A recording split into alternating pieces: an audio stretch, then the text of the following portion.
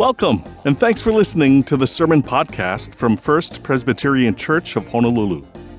When you study Christianity, at some point you encounter the last book, Revelation.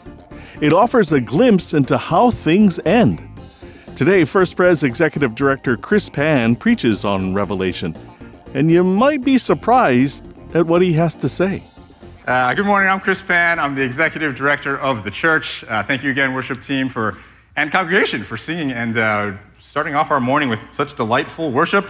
It is only going to go downhill from here. I'm sorry. That energy level, we'll try to sustain it. But hello to everyone here in the sanctuary. Hello to everybody online. Our sermon title today is How It Ends.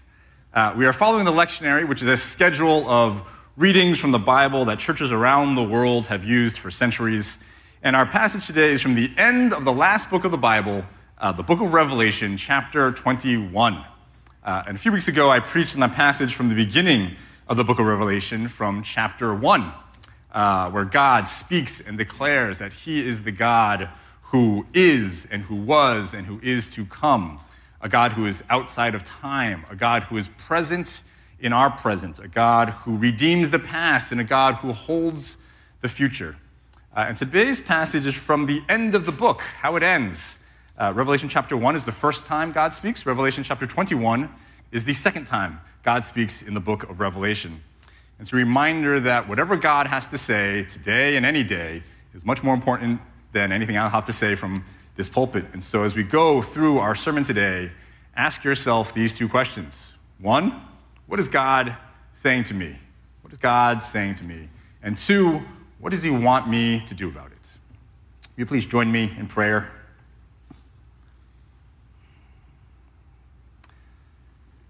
Heavenly Father, we declare that you are good and you are glorious, and we delight in praising you and worshiping you.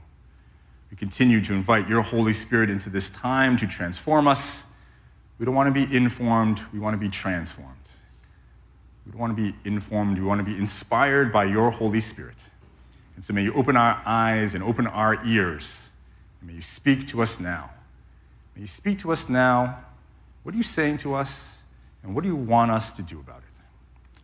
We pray this in the strong name of Jesus Christ, and all God's children say, amen. A dear church member emailed me after I preached last time on Revelation, and they said, when I saw that the passage was going to be from Revelation, I said, because Revelation is so hard to understand.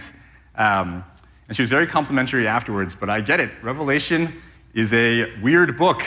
It's got dragons from the sea and a beast with the head of a leopard and the feet of a bear and the mouth of a lion. It's all a bit weird and hard to understand. But it's important to remember that the Bible is actually a collection of 66 different books spanning a number of different genres. There's history and prophecy, poetry, gospel, wisdom, letters. None of these genres is modern scientific textbook, and so we shouldn't read it like one. And the book of Revelation is a specific type of literature called apocalypse. And apocalyptic literature is something our modern minds isn't used to. We think apocalypse is bad. We think apocalypse like catastrophe. But apocalypse, what it actually means, that word is unveiling. The title of the last book of the Bible is actually the Apocalypse of Jesus Christ, or the Revelation of Jesus Christ, or the unveiling of Jesus Christ. The theologian Darrell Johnson says that the book of Revelation is a lifting of a cover, the opening of a door, the revealing of what's behind the curtain. It's literally the breaking through from hiddenness. And the author John of Revelation is actually writing a pastoral letter to be passed among 7 ancient churches in what's now modern-day Turkey. And he's writing to encourage them and give them hope in a world full of uncertainty and turmoil and conflict. Does that world sound familiar? Do you need some encouragement and hope today in a world full of uncertainty and turmoil and conflict? I know I do. John, the author of Revelation, encourages these churches by writing about his symbolic dreams and visions, revealing and unveiling God's heavenly perspective on two things on our world. One, the unseen realities of the future, and two, the unseen realities of the present. Darrell Johnson once again writes this. In Revelation, it reminds us that things are not as they seem. Or more precisely, things are not just as they seem. The passage that we're going to be looking at today from chapter 21 is how it ends. And I hope it gives us encouragement and hope as we live in challenging and confusing times, just as it gave the early church hope and encouragement. Before I read our passage today, first, I want to talk about the Muppets. The Muppets. About 10 years ago, when my kids were 5 and 3 years old, we took them to see the movie The Muppets. And here's a poster for the movie. It should be coming up. Those are the Muppets, and yes, that is 6-time Academy Award nominee Amy Adams standing next to a hand puppet named Animal that plays the drums. If you missed this cinematic masterpiece, allow me to recap the story for you. An evil businessman named Tex Richman is going to demolish the Muppets Theater and evict them from the theater unless the Muppets can come up with $10 million. But the Muppets have disbanded by this time, and so the movie covers Kermit the Frog and his human friends traveling around, trying to get the gang back together so they can do a telethon in order to raise the money to save the theater. Kermit goes and visits Fozzie Bear and Gonzo and Animal and Dr. Bunsen Honeydew and his assistant Beaker, and of course Miss Piggy, who is living in Paris at the time, working as the editor of Paris Vogue magazine. Over the course of the movie, the Muppets face challenges and setbacks. They learn valuable lessons. And despite all the nefarious schemes of the evil Tex Richman, in the very last scene of the movie, surprise, the Muppets are able to save their theater. Why am I telling you about the Muppets? When we saw this movie, Tex Richman's evil scheme to evict the Muppets is revealed in the first 10 minutes of the movie. And my 5-year-old starts crying because the Muppets are going to lose their theater. It's the saddest thing that this kid has ever seen on film. And my 5-year-old continues to cry for the entire duration of the movie. An hour and 20 minutes, just bawling, inconsolable, because the Muppets are going to lose their theater. My kid is just weeping because my kid doesn't know how the movie is going to end. My kid doesn't know that they're watching a kids movie and that all kids movies have happy endings. I know that because I'm old and I've seen a lot of kids movies and I've seen a lot of Muppets movies. And so I can relax and know it's all going to work out in the end. Knowing how the Muppets movie is going to end changes our experience. Knowing how it's going to end changes our experience. Knowing how it's going to end gives us hope for the future. It allows us to persevere through the hard times in the present. It gives meaning to the challenges. We don't have to push and plot and scheme so hard. It puts everything in proper perspective. And I'm not talking about the Muppets movie anymore. Our passage today is from the book of Revelation. This is the second to last chapter in the very last book of the Bible, how it ends. If you're able, will you please join me in standing as I read from our passage today. Revelation chapter 21. The author John writing, "Then I saw a new heaven and a new earth, for the first heaven and the first earth had passed away, and the sea was no more. And I saw the holy city, the new Jerusalem, coming down out of heaven from God, prepared as a bride adorned for her husband. And I heard a loud voice from the throne saying, 'See, behold, the home of God is among mortals. He will dwell with them. They will be his peoples, and God himself will be with them. He will wipe every tear from their eyes. Death will be no more. Mourning and crying and pain will be no more, for the first things have passed away.' And the one who is seated on the throne says, 'See, I am making all things new.' Also he said, 'Write this, for these words are trustworthy and true.' Then he said to me, 'It is done. I am the Alpha and the Omega, the beginning and the end. To the thirsty, I will give water as a gift from the spring of the water of life. This is the word of the Lord. Thanks be to God. Please be seated. This is how it ends. This is the glorious picture of what the end looks like for those who know God. And if we have this picture in mind as we go through our days, all of our days, I think it'll change our perspective on how we live in the here and now. It gives us hope for the present, and it gives us hope for the future. And why does it give us hope? I think first because of this idea of new. Verse 1, then I saw a new heaven and a new earth, for the first heaven and the first earth had passed away, and the sea was no more. Verse 5, and the one who was seated on the throne said, see, I am making all things new. A quick aside here, if you're stumbling on, why is the sea gone?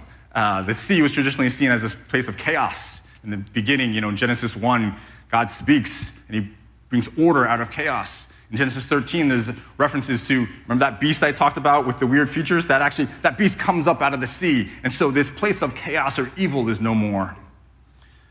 And all things are new. There are two ways of thinking about something new. Recently, my wife got a new phone, and last year we got a new kitchen. Her old phone was like 5 years old, really beat up, wasn't getting security updates. And so she sent her old phone back for the credit, and she got a totally new phone. Totally new and different thing. Old phone was gone, replaced by an entirely new phone. That's one kind of new. Last year, we got a new kitchen. Or we say we got a new kitchen. But we didn't just rip our old kitchen out of the house and ship it off, and in the gaping hole that was left, drop in a replacement kitchen. We got a new kitchen, but what we really did was a renovation, a restoration. We restored some cabinets, put in like a hood vent, got rid of part of a wall. It was a transformation of our old kitchen into something new. When these verses talk about a new heaven and a new earth, making all things new, what kind of new do we think it's talking about? A new phone or a new kitchen? It is the second sense of new, like a renovated kitchen. God is not tossing out this earth and replacing it entirely, replacing it with something totally different. There's a promise of a new heaven and a new earth, but it is a restoration, a renovation, a transformation of what is already here. I've shown this slide a few times in previous sermons. I will continue to show this slide. This is the grand story of the Bible. Creation, fall, redemption, restoration. And the biblical story doesn't just end with redemption and salvation at Easter. And the biblical story doesn't end with escape or replacement. The biblical story, the narrative to which all of our lives belong, the narrative in which all of our lives find meaning, ends with restoration. The restoration and glorious transformation of this world. This is true for our world, and this is true for ourselves. The Apostle Paul writes this in his second letter to the Corinthian church. So if anyone is in Christ, that person is a new creation. Everything old has passed away. Look, new things have come into being. In Jesus Christ, we are new, meaning we are transformed and renewed. And not just us. Salvation and transformation isn't just for us as individuals. It's for the whole world and for all of history. I think this is so incredibly important for our perspective on the future and for our perspective on how we live now. Over the last few decades, a theology of the rapture has become popular in American evangelical culture. And it's found in books and movies like Hal Lindsey's The Late Great Planet Earth and the Left Behind series from the 90s. But the rapture was not orthodox theology within the Christian church for 1,900 years. The rapture is never once mentioned in the book of Revelation. The idea of the rapture is that Christians get beamed up out of this world into a heavenly world. And the roots of this idea are actually found in ancient Greek philosophy, not the Bible. In Greek philosophy, the physical was bad and the spiritual was good. And so Greek dualism thought that the culmination of our lives would be that our spirit, floats away from this earthly and transitory world to the heavenly and eternal. That's not the Bible. In the Bible, Jesus came in the flesh, in a body, to us here. And he was resurrected in a body, in the flesh. And he ascended to heaven in a body, in a physical body. And his body was transformed, and it still had physical scars from his crucifixion. We don't get beamed up to heaven. Heaven comes here. The theologian G.E. Ladd wrote that the Bible, quote, always places man on a redeemed earth, not in a heavenly realm removed from earthly existence. You can see this reality in verse 2 of our passage today. Verse 2, the writer John saying, and I saw the holy city, the New Jerusalem, coming down out of heaven from God. The holy city is coming down out of heaven. We are not beamed up to heaven. The holy city comes down to us. The words of the Lord's Prayer that we prayed earlier is, thy kingdom come, thy will be done on earth as it is in heaven. The words of the prayer are not, beam us up to heaven, up, away from here, away from this earth. This is how the theologian Brian Blunt puts it. Instead of believers being raptured up into the heavens, the city of God is lowered down onto the transformed earth. The ratification of the earth as a place of God's engagement and not a place from which to escape cannot be imaged in any stronger terms. Working for the transformation of the earth is important because the transformed earth is where God works even now to establish God's holy city and thus God's eschatological relationship with God's people. Eschatological is just a fancy way of saying relating to the end times. The earth is the place of God's engagement. It's not a place to escape. Working for the transformation of the earth is important because the transformed earth is where God is working even now. It's where God is working to establish his holy city, and it's where God has his relationship with us. Can you see how this one point makes a huge difference in how we as Christians live in our world now? How we engage and interact with our neighbors and our institutions and our planet. If we think we're getting beamed up out of here, then we can treat God's creation and his people, the planet and the people, like they're disposable, single use. We can run this one into the ground, toss it, and get a replacement. But if indeed the city of God is coming to a transformed earth, then we have to interact with the planet and its people in a different way. I learned the other day from Pastor Pete Grigg that if we continue with current levels of plastic production and consumption, that by 2050, the year 2050, there will be more plastic than fish in the ocean. I looked that up, and we are already 1/3 of the way there. If we're getting beamed up out of here, that doesn't matter. But if God's kingdom is to come on a restored and transformed earth, then it matters a lot.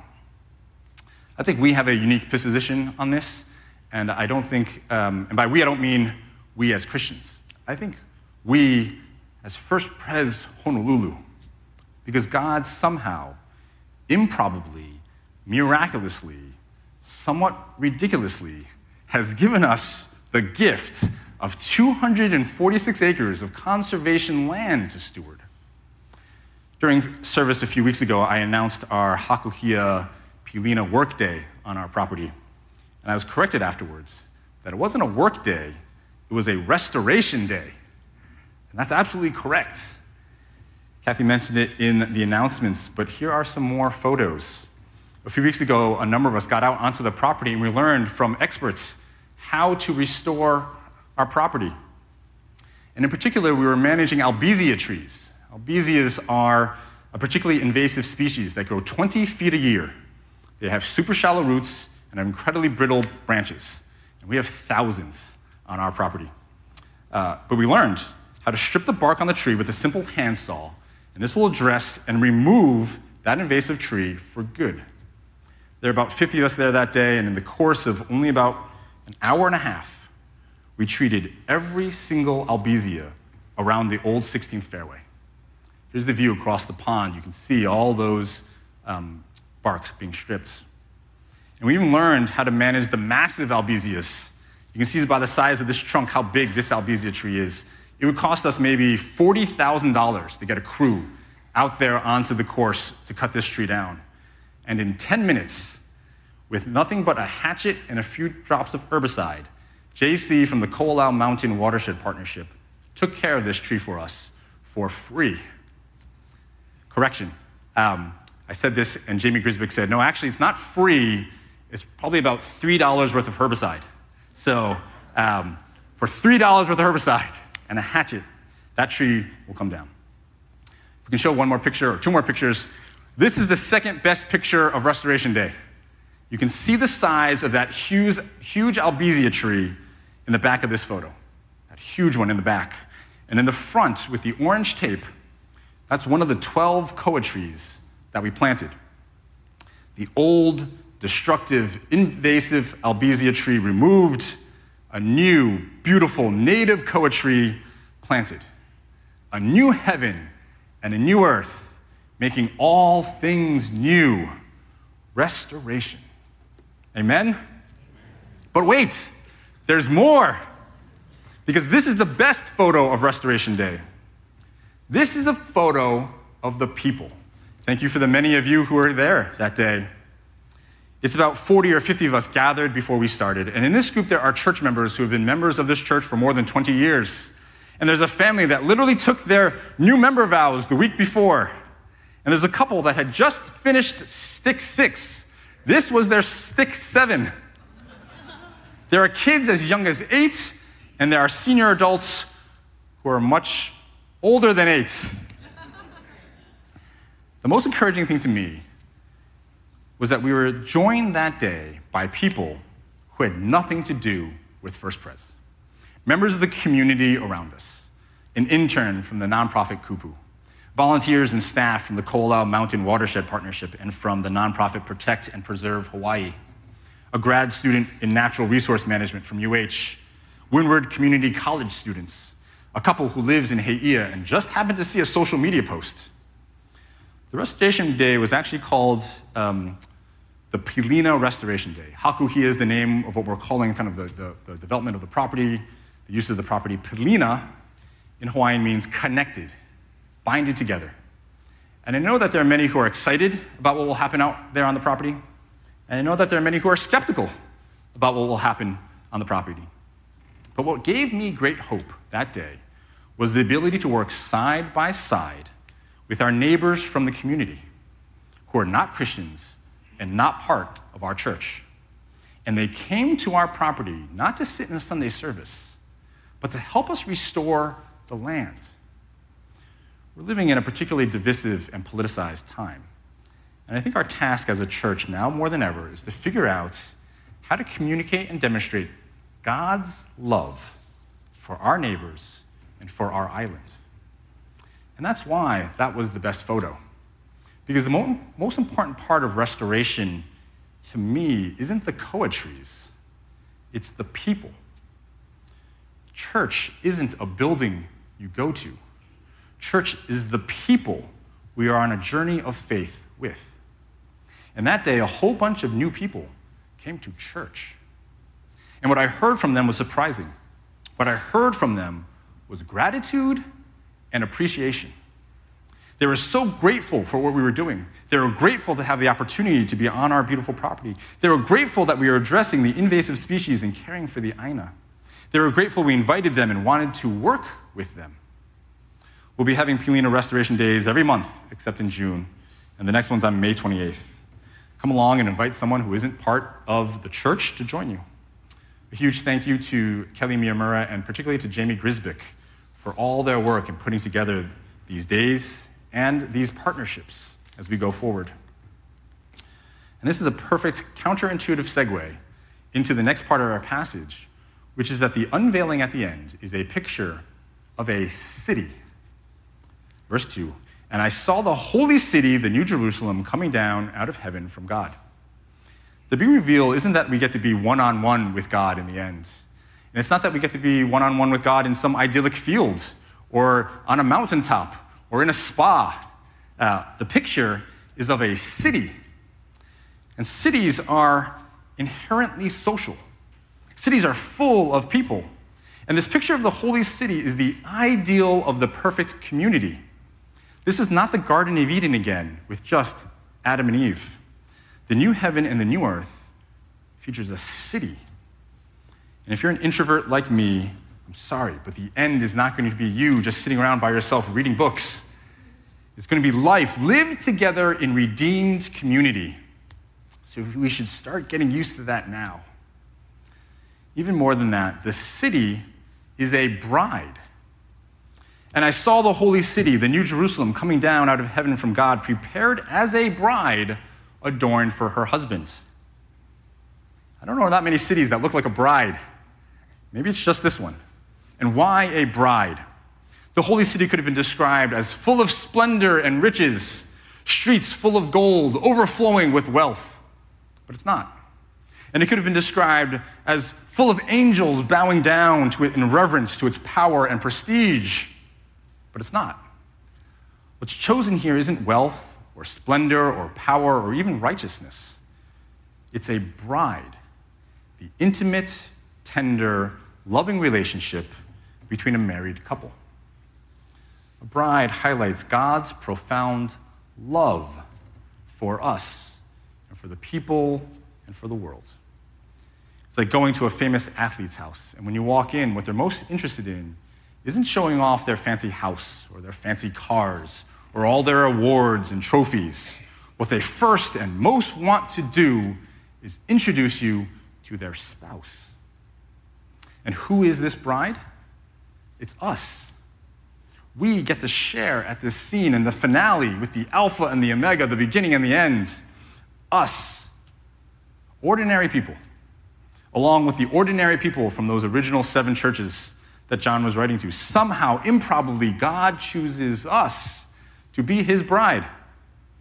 We participate in the unseen realities of the future and the unseen realities of the present. And what are those realities? See, the home of God is among mortals. He will dwell with them. They will be his peoples, and God himself will be with them. He will wipe every tear from their eyes. Death will be no more. Mourning and pain and crying will be no more, for the first things have passed away. As encouraging as this sounds to us, it was even more so to the original readers, because this is an echo and a culmination and a fulfillment of hundreds of years of expectations and hopes from prophets and authors that they would be familiar with from the Old Testament scriptures. In the 3rd book of the Bible, Moses records God saying this in Leviticus, "I will place my dwelling in your midst. I will be your God, and you shall be my people." Hundreds of years later, the prophet Isaiah writes about God, "He will swallow up death forever. Then the Lord God will wipe away the tears from all faces." Isaiah continues saying that "For I am about to create new heavens and a new earth." Over hundreds of years in different places through different people, different prophets, Ezekiel, Jeremiah, Zechariah, God repeats again and again this promise that comes to fruition in our passage today. "My dwelling place shall be over them, and I will be their God, and they shall be my people." Jesus himself proclaims during the Sermon on the Mount, "Blessed are the poor in spirit, for theirs is the kingdom of heaven. Blessed are those who mourn, for they will be comforted." And all those hopes are realized in this vision in the revelation of the future. Every tear wiped away. Death, no more. Mourning and crying and pain, no more. God himself dwelling among his people. Sorry, that's wrong. All those verses from Leviticus and prophets was that they will be his people, God dwelling among his people, singular. But look again at this verse from Revelation 21:3. He will dwell with them, they will be his peoples, and God himself will be with them. Peoples, plural. All throughout the Old Testament, it was his people. And here, now at the end, it is his peoples, plural. I was not born Jewish into the nation of Israel. I don't think many of us here were. And in this vision, God is dwelling not with one nation, but his love is offered to all peoples. Not just Israel, not just First Pres, all peoples. In light of this vision of the unseen realities of the future and the unseen realities of the present, what does it mean for us now? Last week, Pastor Steve preached about Jesus healing a man with leprosy and how God rewrites our story. And when Jesus heals the man, that was actually step 4 of 4. Jesus notices the man, and then he has compassion for him, and then he touches him, and then Jesus heals him. And we may not be able to heal like Jesus does, but we can do the first 3. We can notice, and we can have compassion, and we can be present and extend a hand. We can hope for the future, and we can hope in the present, and we can join God in his work of restoration happening even now. I want to show you a clip from the program 60 Minutes on Mercy Ships. It's a Christian nonprofit that is essentially just a big hospital on a boat. And this clip that you'll see is just a bit of this 15-minute, 60 Minutes special. It's only about a minute and a half, and it's about a nurse. Mercy Ships is a ship that travels around West Africa and provides surgery and healthcare for people in need. It provides surgery for cleft palates and benign tumors and cataracts. It literally gives sight to the blind. And the doctors and nurses on the staff, and the staff all are Christians, and none of them are paid. They all pay their own way to provide health care to those most in need. They raise funds and support like missionaries. In this clip, the patient you'll see has a benign tumor, and it looks horrific, but it's actually just tooth enamel that didn't stop growing. And in the US, a dentist would take care of it before it became a problem. But in places without regular access to health care, it becomes a disfiguring tumor. What the nurse does in this clip is something that I think we all can do. Not provide health care on a floating hospital, but radiate and communicate God's love for people and his plans for the restoration of our world. I find what she says and does so powerful and so instructive for us as a people of faith, a people who follow Jesus. I hear your voice, the nurse says. The touch is unmistakable. And she explains, you find their eye, you find a way to connect with them. I think in doing these simple things with the people around us, we lift the cover, we open the door, we open the curtains, we unveil what is hidden, and we participate in the revelation of Jesus Christ. The last verse in our passage today reads, and then he said to me, it is done. I'm the Alpha and the Omega, the beginning and the end. To the thirsty, I will give water as a gift from the spring of the water of life. The unveiling, the revelation, is of a person. The title of the last book of the Bible is The Revelation of Jesus Christ. In the Gospel of John, Jesus meets a Samaritan woman at a well. Samaritans were the historical enemies of the Jews. And Jesus offers her living water. The Gospel of John says this, Jesus said to her, everyone who drinks of this water will be thirsty again, but those who drink of the water that I will give them will never be thirsty. The water that I will give will become in them a spring of water gushing up to eternal life. Are you thirsty today? Do you know anyone who is? To the thirsty, Jesus offers water, living water, as a gift from the spring of the water of life, a free gift of eternal life, offered today and every day to all peoples until the complete arrival of a new heaven and a new earth, and the Holy City comes down from heaven to our restored earth. Amen? Amen.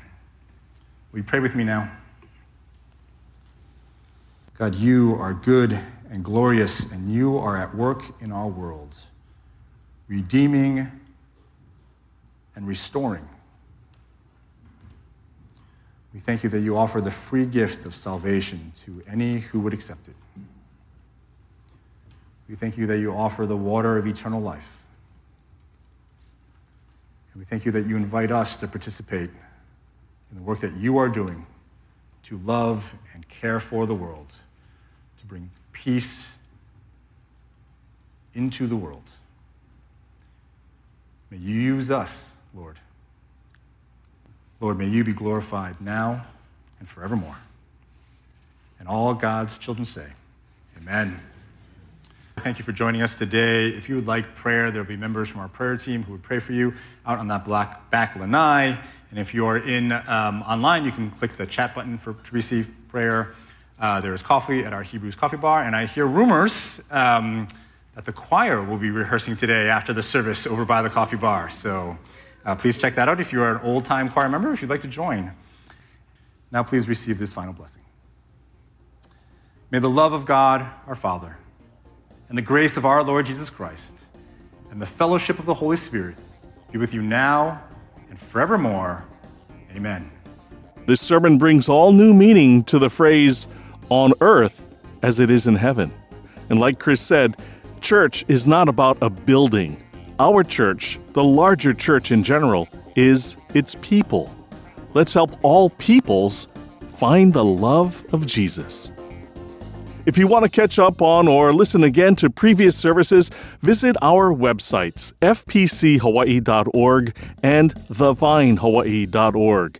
You can also find First Pres sermons on most major podcast services and on YouTube.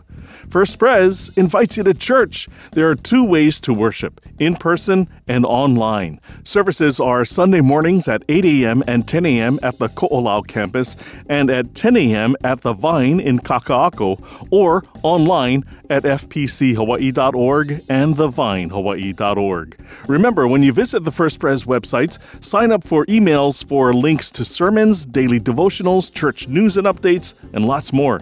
And as always, if there's anything First Pres can do for you, please reach out through the websites or just call 808-532-1111. For Senior Pastor Dan Chun and the entire staff at First Pres, I'm Michael Shishido. Until next time, God bless you, stay safe, and thank you for listening. This sermon podcast is copyright 2022 and produced by the Media Ministry of First Presbyterian Church of Honolulu.